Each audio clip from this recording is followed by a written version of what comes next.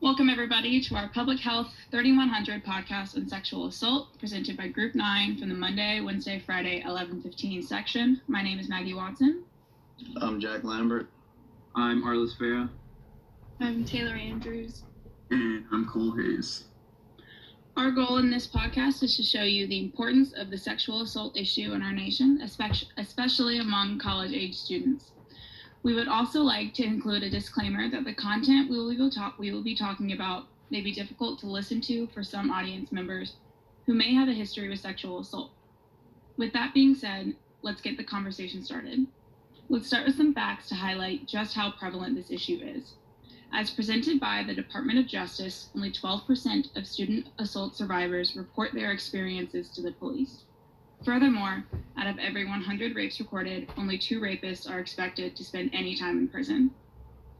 The National Sexual Violence Resource Center notes that more than 90% of sexual assault victims on college campuses do not report their assault, as well as 63.3% of men at one university self-reporting acts qualifying as rape or attempted rape, and those who admitted to it also admitted to committing repeat rapes. We have a short clip here from ABC News about sexual assault on college campuses. We move on now to the big headline about sexual assault on college campuses. We learned today that a staggering 55 universities are facing a federal investigation because of the way they respond to their students in a crisis of sexual assault. ABC's Paula Ferris has the story. Alcohol, loud music, and late nights.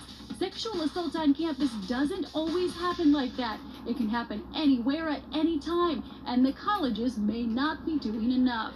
Today, the warning shot from the U.S. Department of Education fired at those 55 colleges and universities that receive federal funds being investigated for possibly mishandling sexual violence and harassment complaints from students. Among those on the list, Harvard, Michigan, Ohio State, Southern Methodist, and UC Berkeley. This news just as students across the country right now preparing to make one of the most important decisions regarding their future, which college or university to attend. 25-year-old Harmony Reed says she was a victim of sexual assault on campus. It happened her freshman year. She wasn't at a party and no alcohol was involved. It was shortly after classes that a friend of mine sexually assaulted me in his dorm room. I did fight him. I said no multiple times. We have to do everything in our power to protect them. These are our children. These are our wives, our daughters, our sisters. These people are you. I am someone's friend. I'm someone's daughter, but I'm also a survivor of sexual assault. We reached out to several schools on the list. They all said they take any allegation of sexual assault extremely seriously and are working to combat it. But tonight, the push is on to make every campus for every student safer. Paula Ferris, ABC News, New York. With that being said, here are some of the things this podcast is going to look at. Why is it that this is not something that is talked about more widely? Why are so many perpetrators of these acts left without repercussions? And why do victims feel a need to stay silent about their abuse? One reason may be victim shaming. Many victims of sexual assault are blamed for the incident, told that they were asking for it, or blamed just based on what they were wearing. But ask yourself, who would choose to be assaulted? By its very definition, sexual assault constitutes a lack of willingness and consent for the acts that are done to them. The victim is never to blame. So what are some solutions to victim shaming? One thing could be having a better, more open dialogue surrounding sex cultures on campus. If students and faculty are more comfortable speaking out about aspects like sexual assault and what actually happens on our campuses, that can be a huge turning point on the matter. Another answer to the victim shaming issue is having a safe place where the assault victim can go to explain and report the incident. By affording a place of refuge for those who may have been assaulted, the victim may feel more inclined to report the crime under the veil of anonymity. I think the first step to solving sexual assault is protecting the victims and making them feel as comfortable as possible in a situation where it's extremely hard to find peace. They may have experienced a serious trauma from the event that may affect them psychologically and physically, depending on the manner of the assault. It is extremely important for students to have access to resources on campus to help them if they or someone they know experiences sexual assault. More often than not, there are resources on campus and they don't even know about them or how to use them. Increasing education on this topic is vital for working to solve this problem. I know when we first entered the University of Georgia freshman year, we were required to complete an online Safe Haven course which went over sexual assault in a few brief video segments and required the participant to pass a test at the end. Nothing really came out of this though. Most students I spoke to regarding the course did not really pay that much attention and just played the videos through without actually watching them and then took the exam to get it over with. Maybe something better on the educational aspect of sexual assault would be to have upperclassmen speakers come and talk to the freshman class and tell their personal stories and sexual assault on campus has affected their lives. They could speak about what they did not just to solve the issue, but to also cope with their experiences. This would show how this is truly an issue that happens on campus and that there are ways to get through it.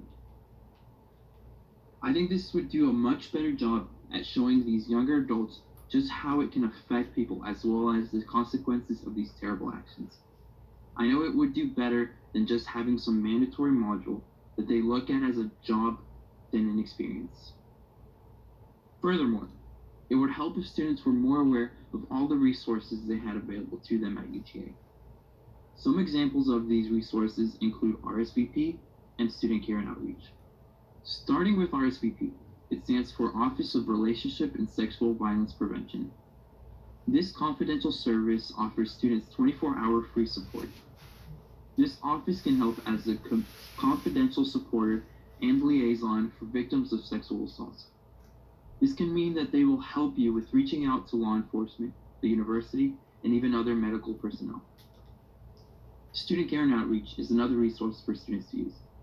This office aids students when they are going through the difficult circumstances. If needed, they help the student withdraw from their classes. Although these two are great resources provided by UGA, they do not help prevent sexual assault. They are used as resources after the fact. It is still a great step forward, but more is needed to clean up campuses.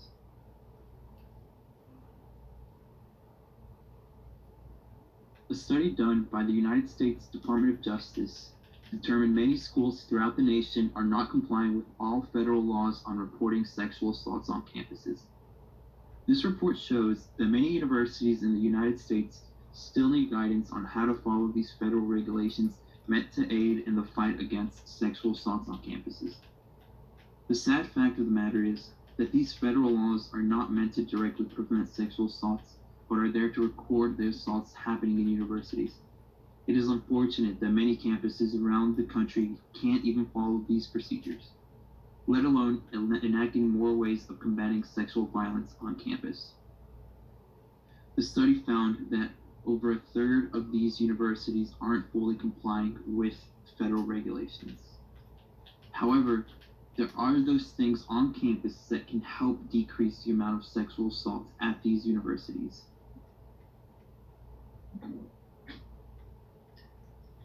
Another thing that could be done on campus to work on decreasing the amount of sexual assault would be to simply increase the safety procedures. The UGA Campus Police Department does great work on protecting students, but compared to other schools, there is still much that can be done. For example, like many other colleges, Auburn University has a late-night campus bus shuttle program that will pick up students and safely take them home from 6 p.m. to 7 a.m. This gives students a safe and free option to get home, and they aren't forced to walk alone. I think this is something that UGA could and should implement in addition to the current UGA bus system on campus. Again, it is so important for students to have access to many resources to help keep them safe and healthy. As we discussed, there are many opportunities and avenues college campuses can take to diffuse the problem at hand. Educating both people and institutions on sexual assault when it is most likely to happen, knowledge on rape kits, and how alcohol and drugs play into the matter will help lower the incidence of sexual assault at our schools. Setting up a solid, anonymous process to report the assaults is critical to institutions handling the incidents properly while also keeping the victim safe. Amnesty is a large part of this, and as many victims who are under the age 21 may feel inclined not to report the assault due to having been under the influence of alcohol or other substances. Thankfully, UGA has a medical amnesty policy, so if you or someone you know is even in the situation that you feel you should report on campus, please do not hesitate to report the incident based on fear of being caught for something such as drinking. Amnesty policies such as that at the University of Georgia are important at any university, and if you attend a university other than the University of Georgia and your school does not have an amnesty policy, we encourage you to talk to your administrative staff about the importance of the policy in helping to reduce the number of sexual assaults on college campuses. People can get involved at their institutions by speaking with faculty and helping to plan these programs directly in order to get a student's view on board. Spread awareness of the issue and don't discredit victims when they are brave enough to tell their story. Look for little ways that you can make a difference on this topic, whether that means speaking out on the issue to your peers or even a larger group, or simply going up to people when they are alone while out at night and asking them if they are okay. Little things go a long way when working to improve upon a problem such as this. We would love to hear your thoughts or ideas on how we can fix the issues at hand. Thank you for listening.